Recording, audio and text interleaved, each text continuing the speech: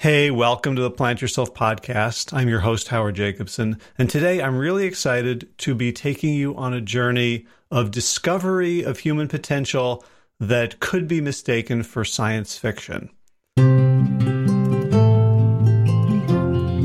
So today's guest is Scott Carney. He's a repeat guest. I had him on for his book, What Doesn't Kill Us, about the Iceman, Wim Hof, and his ability to control what had previously been thought to be just autonomic functions, his immune system, his body core temperature.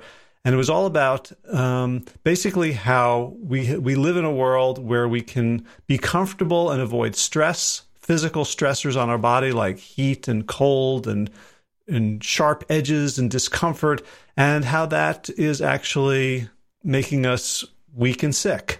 And in his new book, The Wedge, he takes this concept a whole lot farther. He points out at the beginning that humans love comfort to the point of absurdity, and wonders, now, if we don't just look at cold exposure, but heat and sensory deprivation in flotation tanks and the effects of drugs like MDMA or ayahuasca on how we function, or the experience of juggling kettlebells, these giant heavy lumps of iron, I guess, some metal that could, break your toe or kill you if you weren't careful.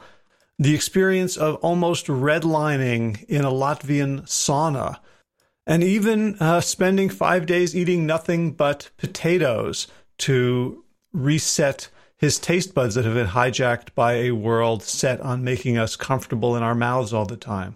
And all this is to explore what Scott Carney calls the wedge, which essentially is a place of choice between a stimulus and our response. Now, I work with people all the time as a health coach who have trouble choosing their response to a stimulus, whether it's the smell of banana bread baking or staying in warm bed instead of getting up and going for your morning walk or jog, or situations in which social pressure get people to do things that sabotage their long-term goals. So I work on a behavioral and emotional and sensational level to help people become tolerant of the forces that want them to do something or that they're conditioned to respond to in a certain way, and to create the space for them to make other choices. And Scott Carney in The Wedge is taking this to a whole other level of physiology. And he argues that we can control not just whether we pick up the cookie or not, but the very functioning of our immune system, our body's temperature regulation system, the amount of carbon dioxide that we can tolerate before we go into an anxiety state, and the potential for human growth as mediated by the environmental stressors that we have as a civilization systematically tried to remove from our lives is really, really interesting in terms of how we can become authentic, fully realized human beings and to be happier and healthier.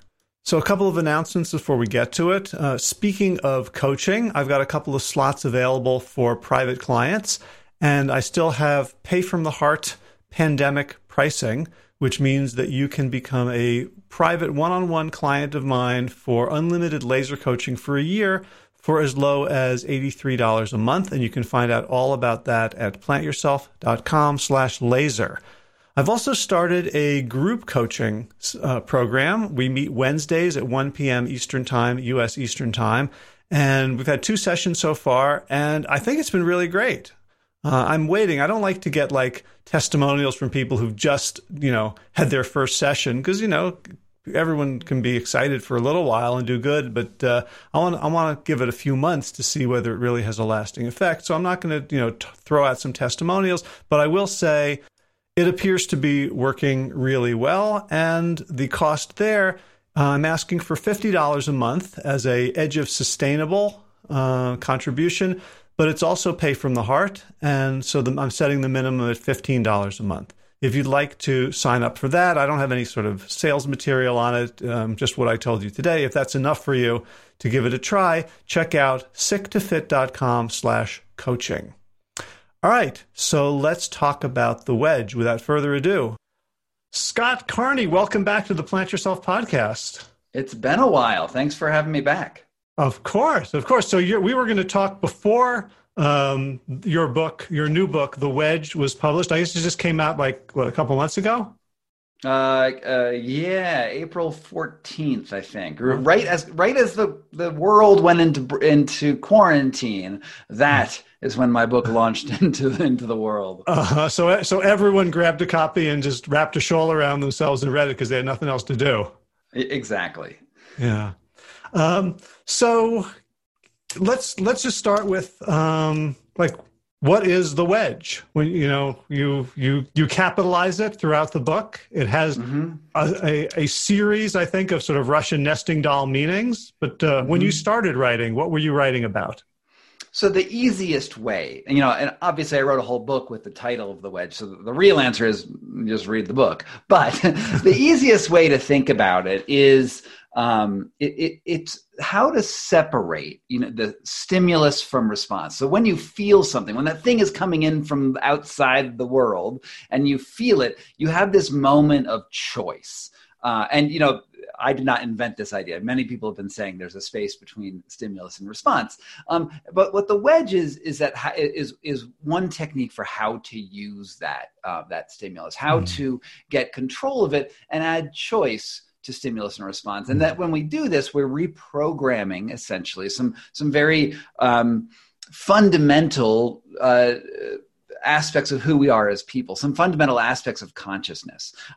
Because usually these things coming from the outside world, you can think of them as stresses. And now we usually think of stresses as negative, but there are positive stresses too. And no matter what comes in, that might be the objective reality that's coming into you, but you always have a choice in how you respond to that, which is why, one person sees a firework in the sky and they're like, wow, that's the most amazing thing in the world. And the other person sees it and like, oh my God, I have to go hide. It's not the firework that creates that response. It's the person and their history and how they choose to respond. Right. And so I think what I love most about this book is that, as you said, it's a very, very common thing. Like between, I think Viktor Frankl famously said, between the stimulus and response is your choice, and in that choice lies your freedom. And the problem is that people take a very cognitive view of that makes people feel bad for not exercising that choice. Right. When in fact we have no tools to. So, I work with people on a daily basis who are trying to eat better, who are trying to get up in the morning and exercise, who are trying to sit down and meditate, who are trying to not lose their temper at their kids. And they keep doing it, even though they know there is a space between the stimulus and the response. Right. And in your book, you're actually exploring tools that we can use and practice to regain that power that most of us have lost to some degree. Right. And this is because, when we think about that, your sort of the lay understanding of this, there's that kid says something bad and then I get angry, right? And there's this automatic reaction. We think, oh, we should have a way to insert ourselves to respond smarter. That is all cognitive, right? That's all like the thoughts of your brain moving. But where I'm really inserting myself in this book is at the sensation level, right? Is that it's not your actions, it's actually your automatic bodily responses give rise to sensations. And that's really where I'm looking at, because it's not just the kid says something and then you react because the kid said that thing. It's because that kid said that thing and that made you feel something, whether it is anger, whether it is irritation, whether it is something. And what I'm showing is that if we put you in stressful physical situations of varying sorts, whether something that gives you fear, maybe something very hot, maybe something very cold, something very visceral. Those are sensations that then you learn to control yourself in that novel environment, which demands your attention. And once you start to master that, once you can sit in, say, an ice bath for 3 or 4 minutes, and not freak out, that you're actually modulating your emotions, you're modulating your sensations in that ice bath, and this is what gives you that emotional resilience when your kid yaps at you. So, rather than blaming the victim, which is what usually happens here, right? The kid yapped at me and I just wasn't able to insert myself. The tools I'm giving are at a neurological level, at a sensory level, and we're training, the lowest parts of the brain stem about reaction. Right, because one of the things I learned when I studied stress was that one of the effects of fight or flight is that your neocortex is downregulated and your limbic system is upregulated. So precisely when you want to insert that cognitive pause and say, well, I'm a bigger person than this, right? Your limbic system is basically scanning the environment in terms of everything is fight it, run away from it, mate it, or eat it. Yeah, that's interesting. You say that the brain, it can be upregulated and downregulated in different ways or different places. You said the neocortex is upregulated and the limbic is downregulated. How does that work? Because I've never heard that before, and that sounds interesting. Yeah, well, in stress, like, the classic is the saber-toothed tiger, right? You want to move quickly and instinctually. And the limbic system, based with the hypothalamus and the pituitary getting a signal from the amygdala is like, become the animal that you need to be. Right. And it's not about long-term goals or strategic. So just precisely as in terms of blaming the victim, if I teach you, look, Scott, here's how you should respond. Take a deep breath, count to 10. That part of your brain is offline. Right. So the stuff you're talking about, and I've done some of it, but not nearly to the extent that you have and that you talk about in the people that you feature in the book. But, even like training myself to hold my breath and then recover with relaxation in mind means that a while back, I started falling downstairs. And, falling downstairs is like potential death. Like that's bad. Right. Yeah. If you want to do all the wrong things, you want to tighten up, freeze. And instead I found myself without trying, right. And I caught myself, and it wasn't a choice. It was through neurological training. Right. That's fascinating. I just hadn't heard that use of downregulated and upregulated. I think I would use different terminology, but what you're essentially saying is that one part of the brain becomes dominant, right? Yes. The limbic system takes over. Right. And I guess actually the way you phrase it does make sense. It's just not the way I've done it in the past. What we're trying to do is train that limbic system because and so for people who are not aware of what the limbic system is, it's essentially the heart of your emotional heart, but it's also your lizard brain, right? It controls two big things. And it's where our reactivity comes, where your brain is not thinking. These aren't the word areas of the brain. This is the I feel something primal side of the brain. And, more often than not, humans work in the we're still lizards, honestly. Like, look at Twitter. We're still lizards. We're lizards with words. And that, it controls so much of our behavior, but it's not the sort of behavior that you identify as I, right? It's not that when you tell the story of yourself, that's your neocortex going. But when you're reacting, to things, that's your limbic system. When you feel something strong. So, our brains are super fascinating. And what I'm trying to get people to understand is that limbic system is you, but it has a different set of grammar, because its words are emotions, its words are feelings, and it's like talking to a cat. I don't know if you have a pet, right? But I look at my cat all the time, and I'm like, I can try to communicate with you. I can call your name, and it actually comes, right? But it meows, and I'm like, what the hell are you saying? But I realize that it's all emotions. Like the only thing, it doesn't have the neocortex. It can only communicate with emotions, but we can have a relationship. And we're trying to do that. We're trying to create a relationship with the cat of your own brain, the limbic cat. It's a great metaphor. And one of the things that you've discovered is that we can develop control and at least interactions and communications with parts of our body that most of mainstream science thinks are completely autonomic. Exactly. We have these things where we, so my earlier book, which is called What Doesn't Kill Us, I learned how I hung out with this guy named Wim Hof, who's the Iceman, dunks himself in cold water and then raises his body temperature in the water to be fine with it, right? And that's the real short version of that book. But what he showed, and what I showed through that, my 10 years of working with Wim, was that you can actually get control of things like your autonomic nervous system. You could things like your immune system, because the outside world has certain triggers, right? That things that come in from the outside world make your body do something. And the classic example is ice water. So you jump into ice water and you're going to vasoconstrict, which means the arteries in your extremities are going to contract and shunt blood to your core. Now, that's not something you can consciously do. I can't just think I'm going to shunt blood to my core usually, right? But I know that if I put myself in ice water, it will do that. So there's two thoughts here. First, I can control that stimulus of vasoconstriction by consciously putting myself in ice water. So now I am using sort of this virtual remote control for my body.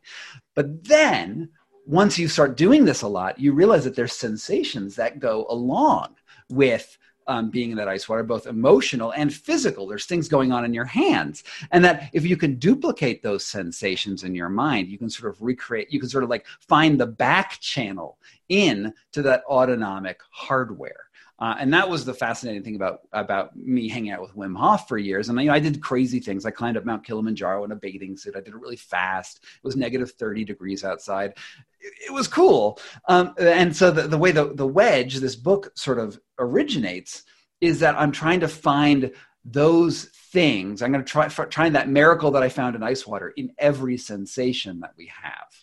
And to varying degrees, I'm successful. I mean, it's something that I'm still very much learning. I'm still very much a student of this. But there's really cool ways to sort of remote control your body where you don't have intentional conscious control over something. But if you know that action A leads to autonomic reaction B, then you get result C. You can sometimes go from A to C directly.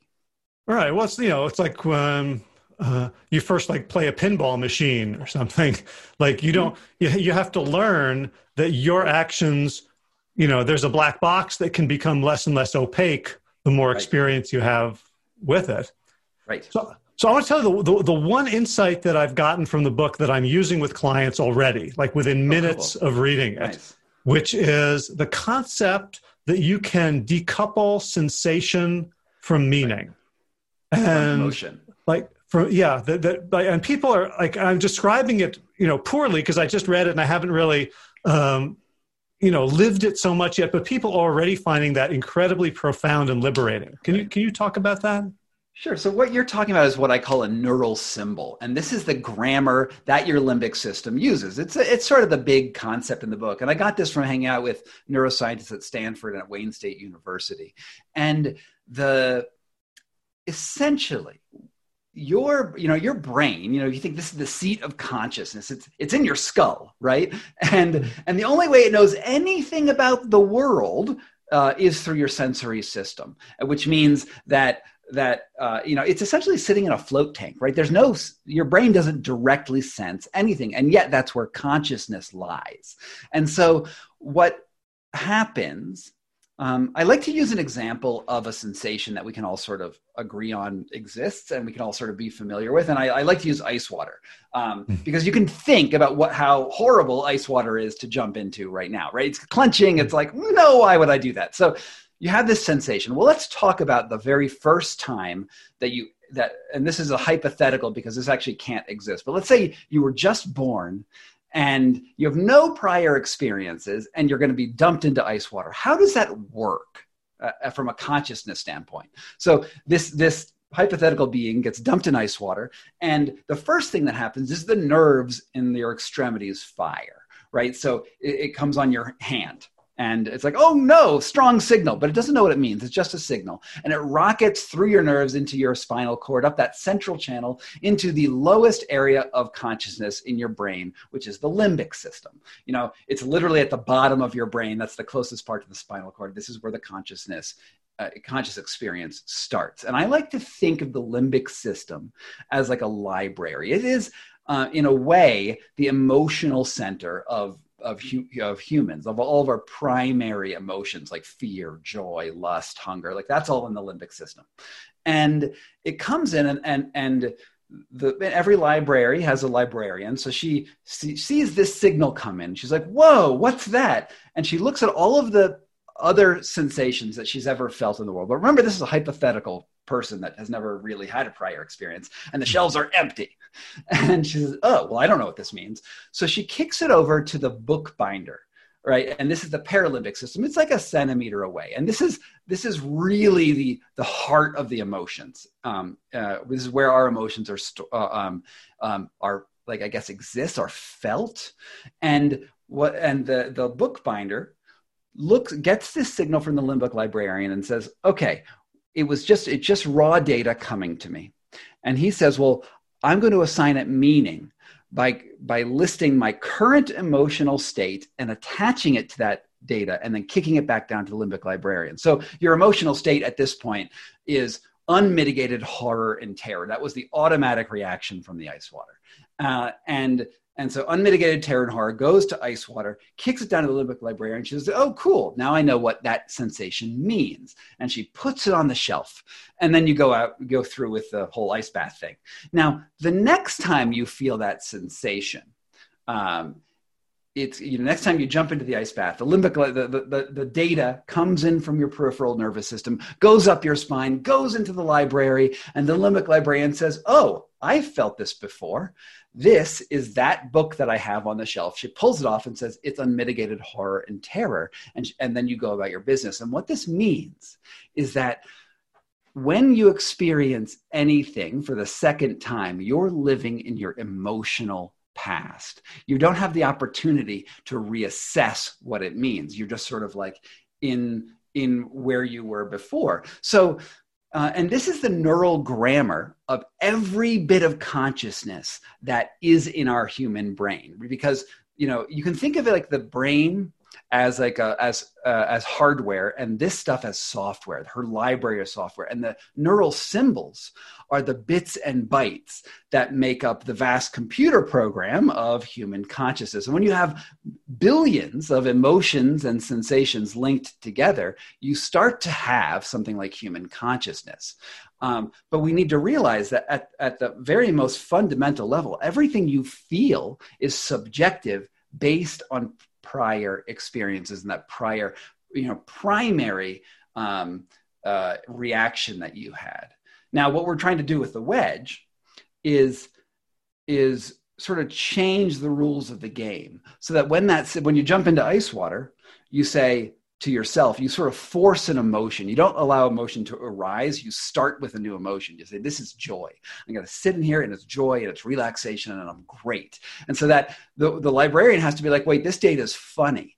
And then she kicks it over to the bookbinder person. He says, cool, well, I'll just make a new neural symbol. So then you build up the shelf of books that you're able to, that librarian is able to pull from. And this is how we recreate this is how we influence our future emotions. Mm-hmm. So it's like for the person who hates running or physical exertion, right? What they are experiencing in the moment, in the now, is just pure sensation, right? It's a shortness of breath, it's a heart pounding, it's water streaming from the temples and heat. Mm-hmm. It has no objective meaning. It's just how it's connected to what they have felt in the past. Mm-hmm. And so people are often like, well, I don't like running, or I don't like eating vegetables, or I hate bland food, or whatever. And they think those are, either genetic or life sentences.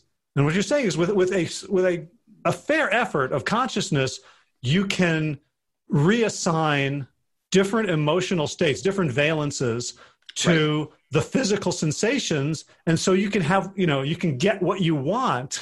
Mm-hmm. If you need to experience those sensations, you can actually recode them as positive. Yes, Yeah, I mean, you could recode them as whatever you want. Like this is the fundamental grammar. You could recode them as horror if you wanted to, right? You can recode them as whatever you want. But essentially, since our goal is to be happy, healthy, and strong, right? These are the things we want. You can encode. You should be encoding positive messages. Now, in some ways, this can get into like that hokey power of positive thinking stuff, which I buy because, you have a positive mindset, things are going to feel better for you. But you still need reason here, right? And the danger of the wedge is that there's no objective meaning to it, right?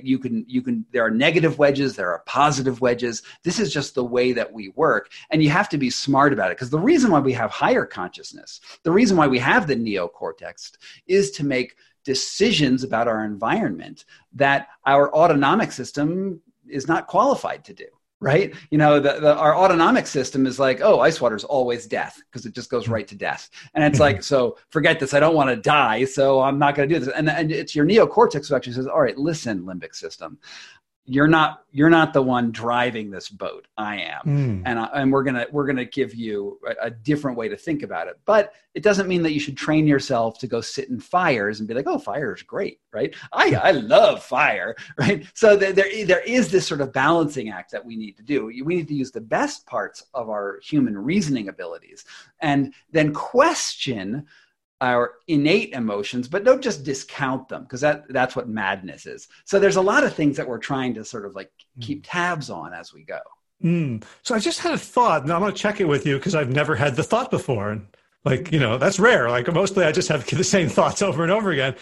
Is that like the limbic system, and the way you describe it is like, ice water is terrible, is death because it's increasing the body's need to expend energy to return to homeostasis. Right. So the thought is, like, if the limbic system, all stress is negative, something to be avoided and overcome, whereas the neocortex is actually thrives on certain types of stress. Well, the limbic system has two states that it sends out, right? We have fight or flight, which is the, oh my God, you're going to die. So you better do something about it, body. And it also has the rest and digest side of things too. So it has the, oh no, we're safe, we're fine. I mean, it's really like talking to a cat. It's got both sides of things, the total relaxation and satiation, and then the alternate, which is like, oh my God, we got to take an action right now. And the neocortex gives us the ability to decide whether those innate reactions are accurate, right? Look at I don't know why I'm using my cat all the time. I usually don't just talk about my cat, but a dump truck comes down the street and my cat blows up. It's like, oh my God, imminent death, right? And it still does it. Like 4 years later, it's still like, oh my God, imminent death. And luckily we have a neocortex and we may have had that sensation at one point, but we don't anymore. However, I guess some people with PTSD might have bonded like the sound of a large vehicle meandering down the road as imminent death. Let's say they were a soldier in Afghanistan, a bomb went off and there was a sound similar to that before. That could actually trigger panic as well. And that's sort of in a way, a negative wedge. Right. Well, there's also, negative wedges, like from people who survived 9/11 in New York. I was in New York on that day. It was the most beautiful day ever, right? It was a warm, late summer day. Birds were singing, sun was shining, breeze was blowing, and all of a sudden, kaboom, right? Like there are people who then like one trick learning and associate nice weather, being outdoors with imminent death. Totally. And this is one of the really cool chapters where I talk about flotation tanks later, is that if we want to use the 9/11 example, and incidentally, I was actually downtown 9/11 when it happened. I was shooting for a newspaper at the time. And you have this sort of peaceful, wonderful day, and you're bonding neural symbols all the time. Look, I'm happy. Look, there's someone selling tea and there's a fruit stand. Oh, cool, right? And then boom, big traumatic event occurs. And all of those pleasant moments get bonded with the full on negative experience of the trauma. And oftentimes what will happen is that the trauma occurs and then you dump all this adrenaline into your system, right? So you go right into fight or flight. And then your heartbeat just starts thumping like crazy, like boom, boom, boom, boom, because you're trying to survive. This is like the normal human reaction. And then you bond, it's in many cases, people's first awareness of their heartbeat is in a traumatic situation. And then later, 2 years later, you have, you're well outside the danger zone. And we're always sensing our bodies. We're always sensing our breath, even if we're not consciously aware of it. And your actual heartbeat can trigger a panic attack. And so where this comes into the wedge is that I hung out with this guy, Justin Feinstein, at the Tulsa, the Laureate Institute for Brain Research, where he put people into flotation tanks, which is like what we used to think of as sensory deprivation. You're in salt water and you feel very, very little in this environment.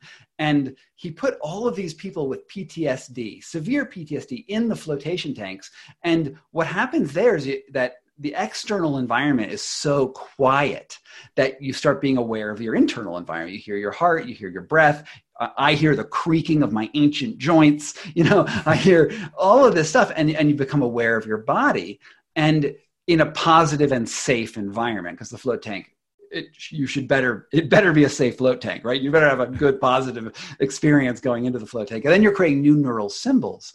And what he saw is that all of these people with PTSD and severe depression afterwards were suddenly aware of their heart and their breath in a positive way. And they had significantly reduced symptoms of depression and PTSD afterwards that retained that way for a month after just a 1 hour float. And it's because we've added more books to their neural library.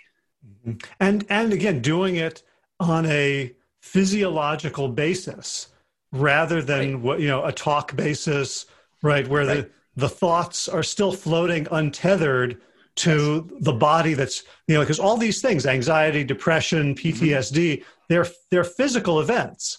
Right. And they because we're speaking creatures, we attach another layer to them, but the meta layer isn't where they originated, and it's not where we can typically heal them. Right, exactly. And your thoughts, the thoughts you're thinking right now, are all built on that grammatical structure of the neural symbols, right? Like I could never have thought I would go talk with you on a Zoom call if I hadn't, my sensory system hadn't sent the information to me that what is a Zoom call in the very first place. And so then if you think about cognitive therapy, you're sitting with Freud, you're on that couch and Freud's talking to you. Yeah, you will be able to get therapeutic work out of that. There's nothing wrong with talk therapy, but they have to use all of these symbols that have already been created in order to sort of like reverse engineer your anxiety away, rather than going straight to the basis of the sensations that create those neural symbols. Right. Well, I'm staring at my computer screen while we're talking, and I'm thinking about the difference between, a WYSIWYG interface and the compiler language and the operating system code that I've never ever seen. Right. And, if I did see, I would hands off, don't touch this. Yeah. Right. I just messed everything up. Right. Yeah. It is truly fascinating to try to sort of dig into these sort of fundamental human experiences. And luckily humans are pretty resilient. Like, you can put us under stress and, even intense stress, and we can come out relatively intact in most cases. It's just because we evolved to be reasonably resilient to almost everything that's out there. Yeah. Although I want to challenge that a little bit. And this is one of the things that I kind of wanted to get into around the book, which will make sense later. But it feels to me like we are really well evolved to be resilient in community, not as individuals. And at the beginning, you talk about, I'm going to quote on page 3, humans love comfort to the point of absurdity. We're living in a world thoroughly tamed by technological bliss. And like, when you went seeking this kind of wedge healing, you went to ancient communities or people who have learned from shamanic tribal communities. That it's, so you talk about, one of the things you talk about is like kettlebell juggling. So I've never done that, but I've been a juggler. for a while. And when I started learning, I was in London, and there was, this was in the 80s, and there was a gym where all the jugglers would go on Saturday to practice. And these were some of the best jugglers in the world. These are the people who who could make a living traveling around different European capitals. And so occasionally I would get up the nerve to ask someone to pass clubs with me. Mm-hmm. And I was terrible at it, but I became really good at it when I worked with the best club juggler in Europe.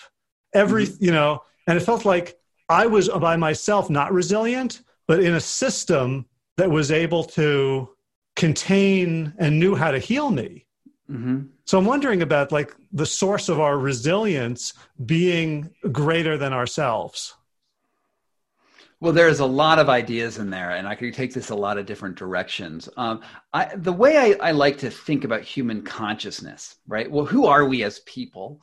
In America, we like to think of the exceptional individual, right? We like to think that who I am stops with me. This is why I want freedom, right? And it's very like me focused. And there's a certain school of thought, at least in America, that's very popular, that you pull yourself up by your own bootstraps and you're fully responsible for your own actions and your own results. It's usually the results, not just the actions. I take a sort of a different bent on this, which is that we are who we are because of all of the inputs, all of the reactions, all of the interactions we've had with other people through and things and objects and cats, of course, throughout our entire life. And I quote at the beginning of the book Alan Watts, who's this just epic Buddhist out of California, and he sort of put this to the absurd level. He said, "Who would you be without the sun?" Let's take this to the absolute biggest thing. And the sun is this giant ball of burning hydrogen. I don't believe it has a soul, but maybe it does. And it's sitting out there and it's burning hydrogen. But we would never have existed were it not for all of the history, the geology, all of the interactions that created evolution and dinosaurs and the asteroid and all of that. All of those actions somehow have resulted in your body, your culture, your language. Who would you be without everything else in the world? And so the way I think of us is that, I may experience the world as an individual who does things like writes books and, yaps on podcasts. But none of that would have been possible if I wasn't also part of the universe, if that universe was not giving me this feedback. So in that sense, when all of the books that I've ever done, all of the good things and the bad things I've done are really just an emanation of the overall system doing its thing. Mm-hmm. And you wrote about having a sort of a sense of that as you were at the top of Kilimanjaro with Wim, mm-hmm. where it's something like, that the mountain and I were like, I didn't conquer the mountain. Like I had sort of become the mountain and the mountain had become me. Yeah, it was the cheesiest line I'd ever thought of my life, which is that I am not on the mountain. I am the mountain, right? And, whenever I say this, and the reason I wrote it in the book is because I'm like so embarrassed to say it because it sounds so hippie, so flighty, and I tend not to think of myself in those terms. But when I was, so climbing up Mount Kilimanjaro, it's super cold. I'm super exhausted. I'm basically naked and under intense stress. And in that sort of breaking point, I realized that the reason I was successful at getting, where I was because I was cooperating with the environment around me. And, I let those sensations of cold flow through me instead of fighting it. And that's actually why I was resilient in that moment. And this is something that happens every day under various other, scenarios, is that, when I acknowledge or when we acknowledge that we're part of something bigger than ourselves, it actually lets us off the hook for our survival, because our survival is sort of part of that system. And it's less damaging. Like if you think about Americans, right? We love grit, right? We love the soldier who was able to like trudge through the desert above all odds, and he just pushed himself through. And it didn't matter how much he hurt his body when he did it. He fucking did it, right? And that's the grit. And there's a reason for grit. I mean, grit's not bad, but I much prefer the idea of flow. which is where we're cooperating with things around us, where we're trying to like use those stresses like a, like a Tai Chi master or like a martial arts master, and just use those forces to our benefit and sort of guide it so that we're, instead of fighting, we're surfing. And that's what we can do with all of our sensations, is like when a sensation comes in, you can be like, this sensation is horrible and I must resist it at all costs. And there are sensations where you want to do that. If like an axe murderer is chasing you, yeah, resist him at all costs. Don't let the axe in. But in most cases, there are these moments of choice where you're like, okay, that's bad, but maybe if I just move this way, it's going to be all right. And that's what we're trying to do.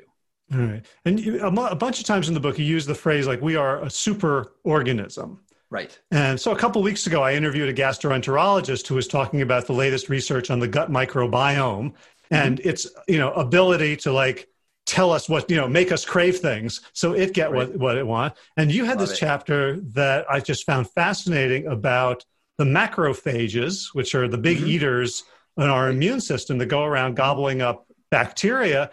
And, you say this is not what science believes, and maybe they need to rethink it, but they have a consciousness.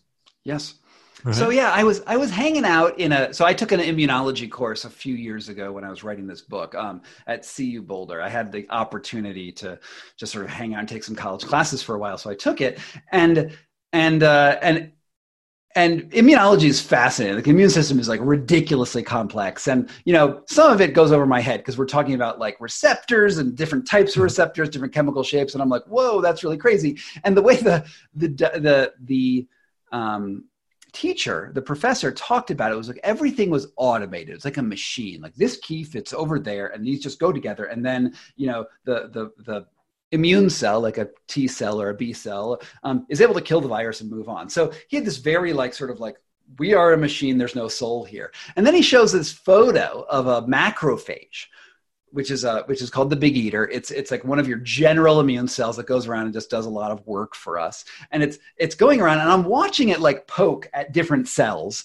That's a platelet, that's a red blood cell. Oh, bacteria. And then it goes and eats it. I'm like, that thing is hunting, man. That thing's hunting. And I just had a very different impression of what was going on. And then he said something that blew my mind, which was, the macrophage is morphologically identical to an amoeba.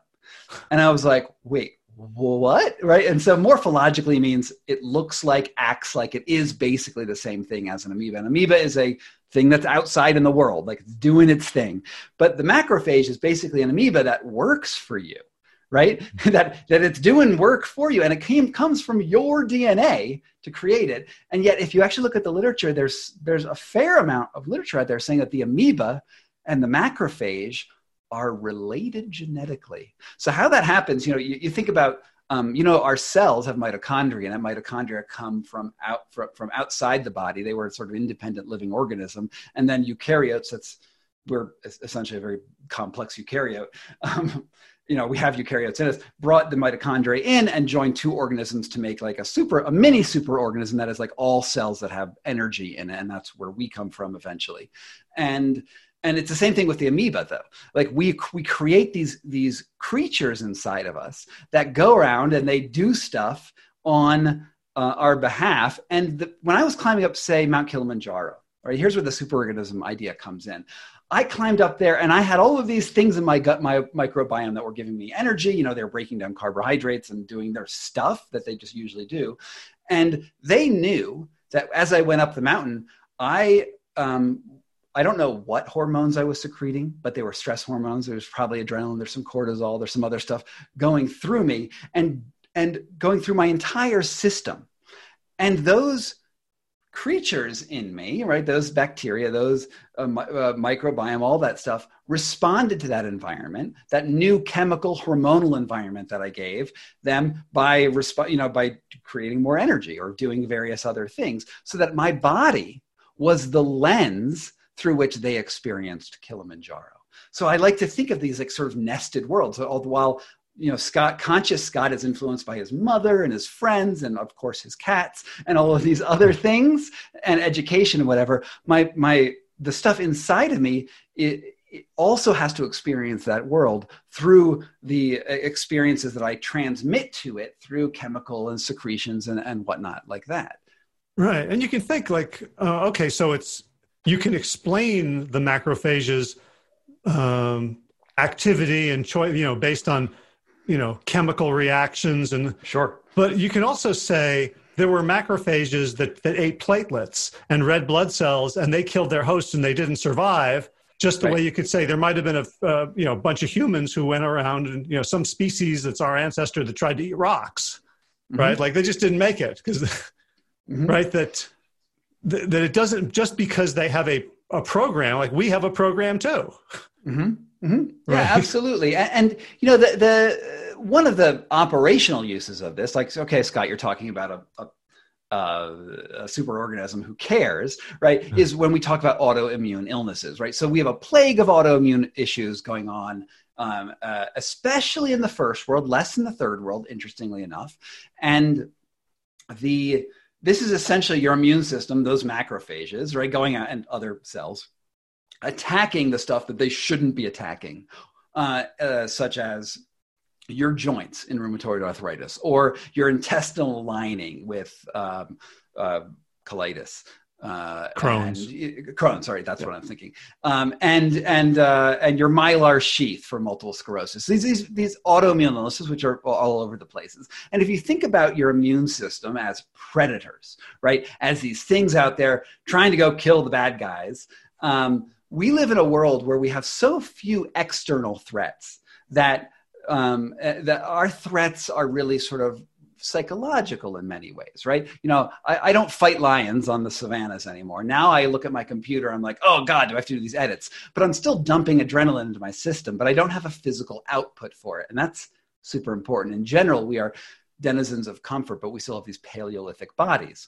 But what happens when you dump adrenaline in your system? Don't give that adrenaline away to use the energy that you've created, because usually our threats needed physical responses in the past, right? But now we're just sitting at my desk and all it just turns inward. Now all of that chemical energy, hormonal energy is swirling around and your immune system is caught up in it. And you just hopped up all of these wolves on adrenaline. It's like meth, right? You put these wolves on meth and what are they going to do? They're going to start chewing on freaking everything.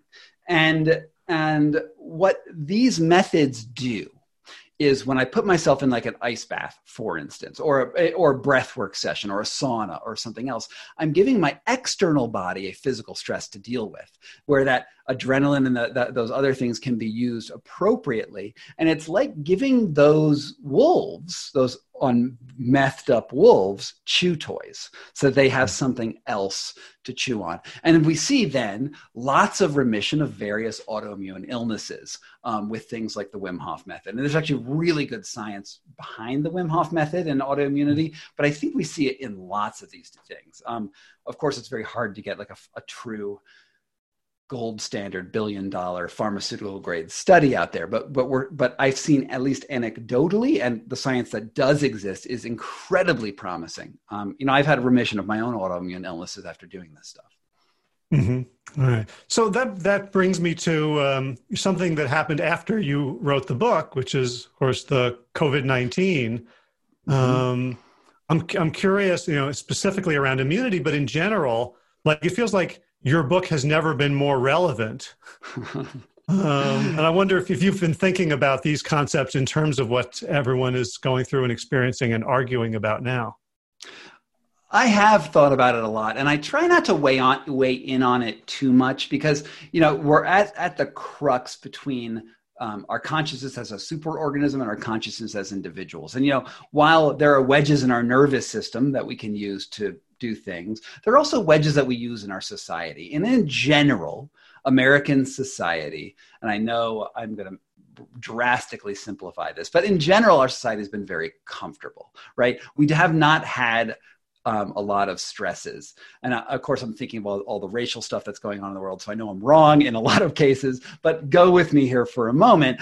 We have been sort of in a status quo moment for a very long time where we're like, okay, it's going to be all right. We're just going to stay the course and things are going to be all right. And yet now we're at an inflection point where everything is in play, right? Where everything is hard and we're in some cases we're fighting in the streets, and in some cases we're sort of like hunkered down in our bunkers, and everything is difficult out there in the world right now. But I think one thing that's definitely going to come out of this is change, right? Is because what happens in the body when you're under stress is that you force a change in your body, and you have some ability to navigate that change, and hopefully for the beneficial, hopefully it's for a positive wedge. And what I think we're going to see in society is that while we're in a difficult place right now, it's also giving us this choice on how we respond. Now, it could go either way, right? It could go really well. It could go really bad. I do not know how it's all going to turn out, but I do feel like there's an opportunity now to sort of, because we have this reflection in front of us, because we see the stakes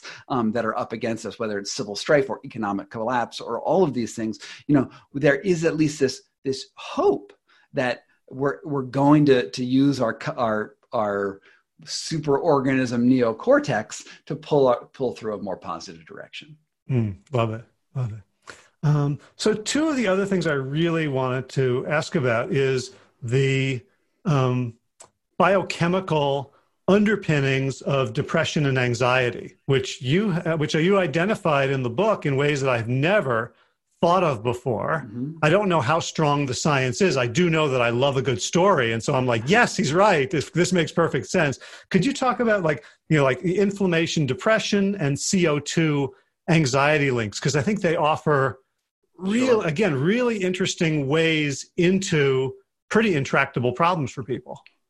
So, sorry, the first one was depression and you said inflammation and depression, right? Yeah. So this evolves from the chapter on saunas, where I'm talking about the relationship between, because I did one book on cold, right? And so in this book, I addressed heat. What happens when we put ourselves under intense heat and then control ourselves? And it turns out that every indigenous tradition around the world, every circumpolar indigenous tradition has something like a sauna or a sweat lodge, and there's different words for it around the world. And what they use these for oftentimes is not only just sort of like general health and well-being, but also to alleviate depression.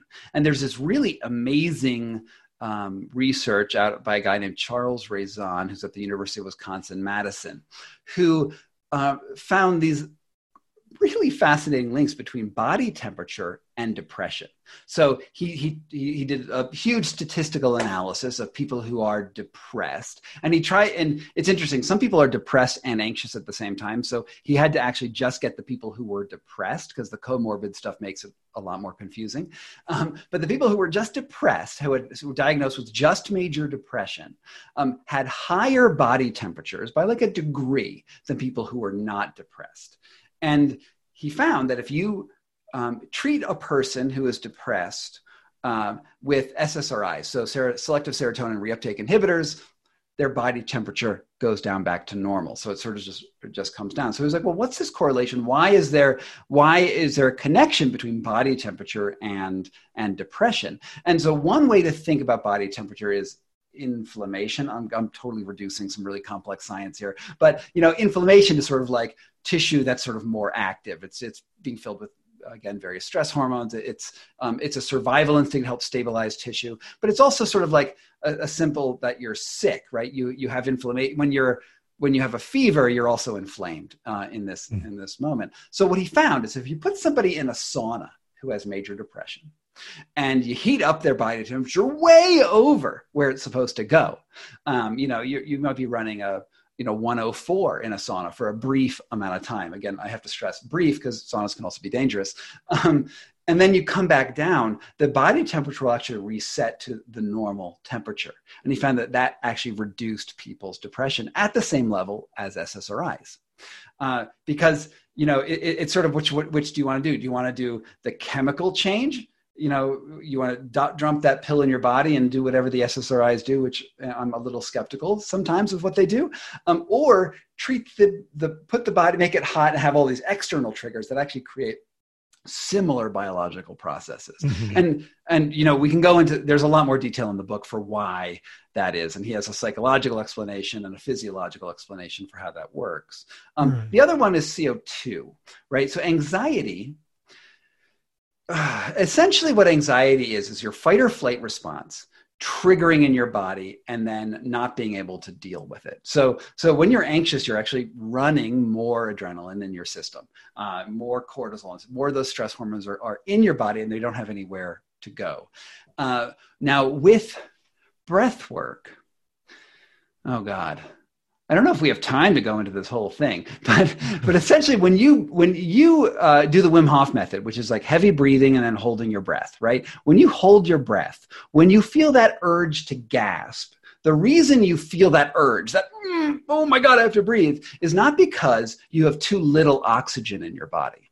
Your body, for whatever reason, cannot detect oxygen. What it does detect is the existence of CO2 in your lungs and in your bloodstream.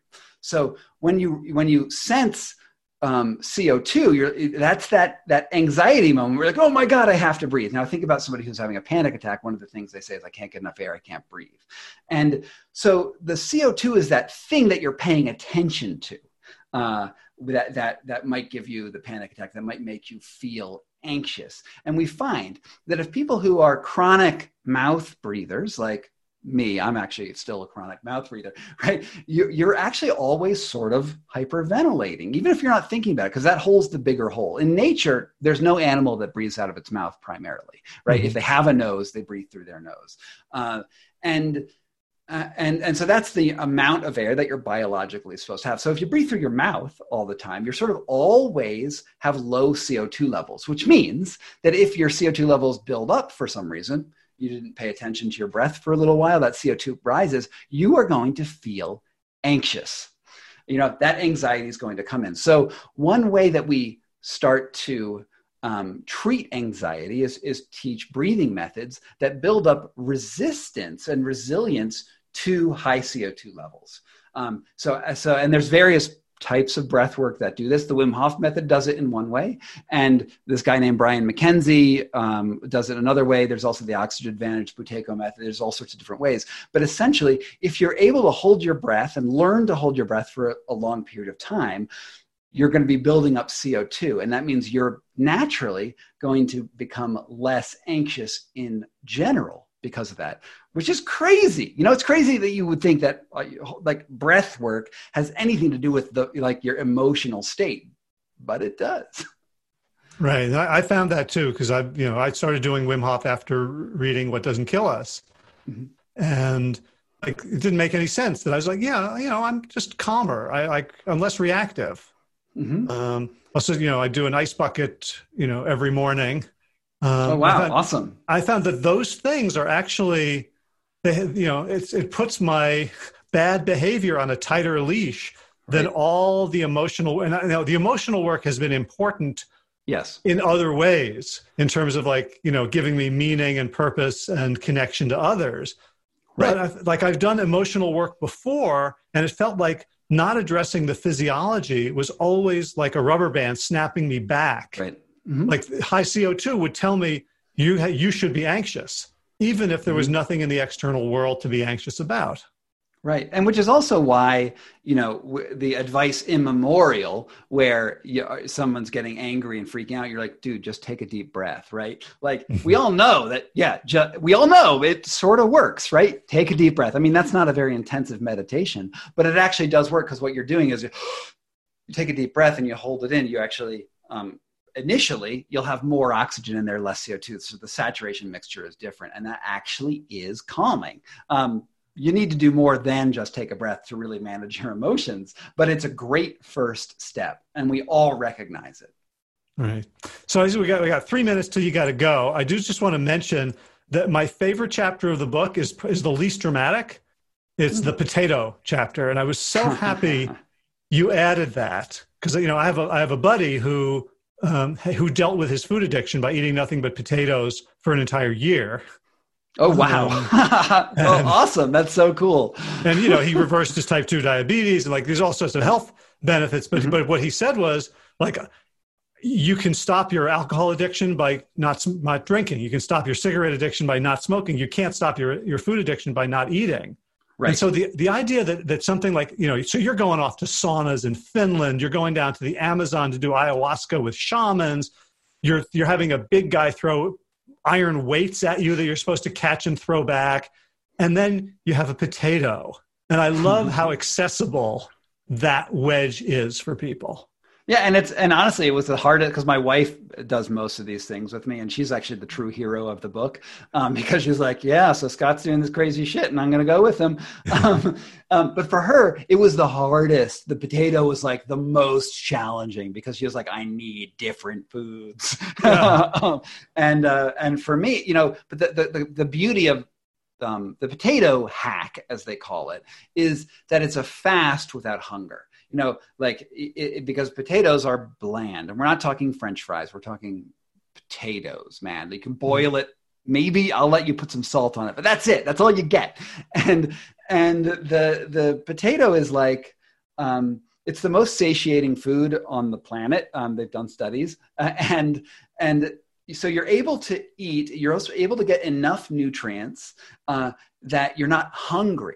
But it's super boring. So taste is sort of factored out of your environment, and you start to create a new relationship with food and with flavor. Because believe it or not, taste, that whole sensory system of taste was important for our survival at one point, right? Important, like, oh, this berry, this is going to give me some nutrients so I can fuel whatever thing that I need to do. If you think about the apocryphal story of the pregnant woman, it's like, husband, I need pickles and 3 jars of peanut butter. I don't know what she wants, but and these are random things. And I was like, why is that? Well, it's probably because her body's giving her certain messages, being like, we need these particular nutrients right now for the fetus. I don't know why pickles are important for fetuses, but apparently they are. But nowadays in the modern world, it's all of our tastes have been hijacked by the food industry, the marketing industry. How can you go to a grocery store and look at a potato chip and it says, we're going to put a party on in your mouth? Like, that's an emotion bonding with the sensation of flavor to create an emotional state in you. And they're all wedges. They're all using wedge techniques at sort of a little higher level than you might be thinking. Right. And, from your wife's story, and I love that you talk about the potato, because there's an argument that it didn't really fit with the other things. Like, it's not like the others. And yet I've done, ultra races. I've run at, what's that? The high place in Colorado. I'm blanking on the name. Leadville. Pikes Peak? Oh, Leadville. I run at Leadville. And so I'm in the presence of people who are total badasses who will go through, they do Tough Mudders. And yet they are such little babies when it comes to their food preferences. Yeah. Yeah. Oh, totally. And, I often think, I tried not to go too much into diet in my book. I think that it's diet should really be left to nutritional scientists.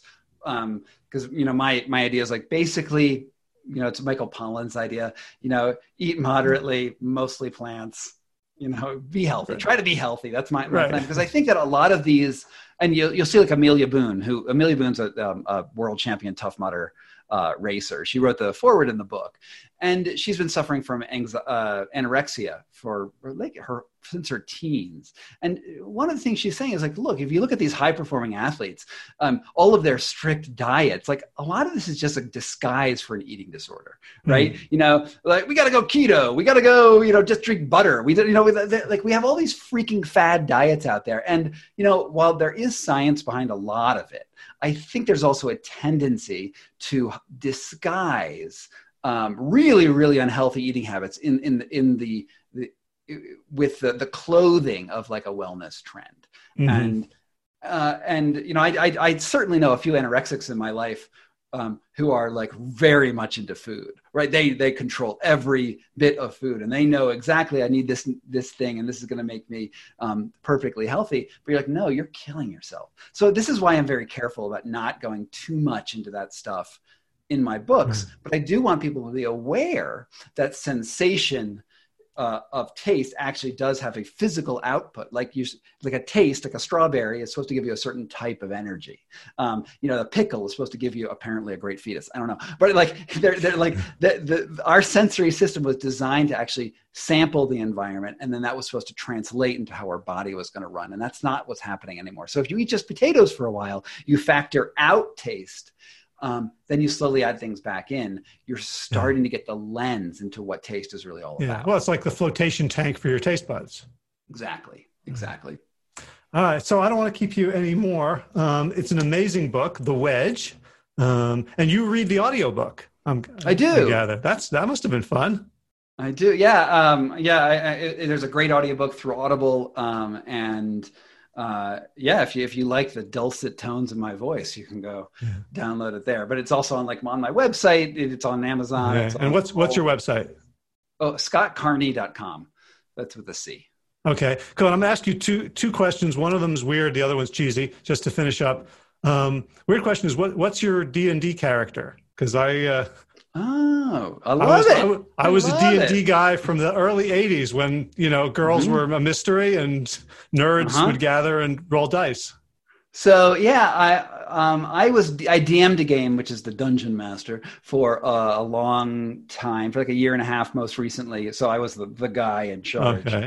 But I've most recently started playing with another friend of mine, a warlock, a half-elven warlock. But he's not telling anyone he's a warlock. He's telling them he's a wizard. So he's disguised. So the people you're playing with should not hear this podcast. Yeah, yeah. I'll bury it on iTunes. Put a warning in there. They can never know. Cool. And the last question is, when I've started asking people, just because it's really fun, like, what's some music that you like that you think most people haven't heard and might enjoy? Oh, that's a really good question. I've been listening to a ton of podcasts lately, so I have not. The last musician that I acquired recently was a guy named Orville Peck, if you've ever heard of him. I have not. He is great. He is this flamingly gay cowboy from Canada, weirdly enough, who wears a mask, right? He wears like a Zorro mask with like a lamp fringe down on it. But he sings like old school, like Roy Orbison sort of stuff from like a queer perspective. It's super weird and awesome at the same time. A friend of mine recommended him to me, and I was like, wow, he's really awesome. But you should look him up on iTunes or at Orville Peck, ORVIL. There might be an E there, Peck. And his photos are just wild. Awesome. All right, I'll find a good YouTube and put that with the show notes. Awesome. And, what are you working on now? Are you another book or just doing? I am. I'm working on a couple things. My wife has a podcast coming out soon called Wild Things Season 2. That's the first search for Bigfoot? Right. She had one about the search for Bigfoot, and the next one is aliens. Don't tell anyone I told you. And that comes out in September. We have another podcast. So I have this company called Foxtopus Inc. With my wife. The other one is it's called The Syndicate. It's about a huge pot bust that happened here in Colorado 4 or 5 years ago, and what that meant for interstate sales of marijuana. That's sort of cool. And I have a book that I'm working on that'll be out in 2021 called The Vortex, which is about the deadliest storm in human history that hit what is now Bangladesh in 1970, started a genocide, a revolution, a war, and almost brought the US and USSR into nuclear war. And most people have forgotten about this. It's called the Bola cyclone. And it's sort of an allegory for our climate change future, where as we face a future of more and more serious storms, because the world will heat up, that will actually create more convection and therefore more storms and more disasters, how that interacts with the political and martial realities on the planet. It's been a lot of fun. Cool. Well, I hope to talk about it with you in 2021. Sounds good, man. All right, Scott, thank you so much for this amazing work, The Wedge. Everybody absolutely should get it and read it or listen to it. And be well, man. Thanks again. All right. Thank you so much, Howard. Take care. Bye-bye. All right, so definitely get this book. It's really well written. It's an easy read. It's fun. And the people he meets could change your life. So if you want to check out the show notes to find out more about Scott's work, you can go to plantyourself.com/413. We also have the YouTube embedded there of our conversation. If you want to send Scott some love and let him know you heard about him on the podcast, you can tweet him at what? At twitter.com/SG Carney. SG for George, Scott George Carney, SG Carney. You could follow him on Twitter while you're at it. He's a good guy with lots of interesting perspectives. And speaking of interesting perspectives, next week on the podcast, I'm joined by the Sherzais, Team Sherzai, Dean and Aisha, who are neurologists. They're head of the memory clinic, the brain health clinic at Loma Linda University. You can see why I needed to talk to them so urgently. And we talk about science, truth, whether it's okay to question vaccinations, whether it's okay to question the narratives on COVID-19, and about how we deal with racism. And they talk about it from their perspective as brain scientists. Like, where does racism come from in the brain? How is it a shortcut, an efficient shortcut, an unfortunate shortcut to reduce complexity to simplicity? And also from an evolutionary perspective, the importance of diversity and complexity to any species and to any ecosystem. So it's really seeing racism as a challenge to our entire species. Can we evolve to survive on this planet? And that's sort of the big question that we explore. So in garden news, it's been raining a lot ever since we put in that automatic irrigation system. So I guess it worked. My neighbors will be thanking me as well. I'm going to see if they can all chip in, since I created the conditions whereby their crops can grow without them having to get up and water early in the morning as well. The first blueberries are in, and we're starting to pick basil and lettuce, and the soybeans are up, and the buckwheat did very poorly.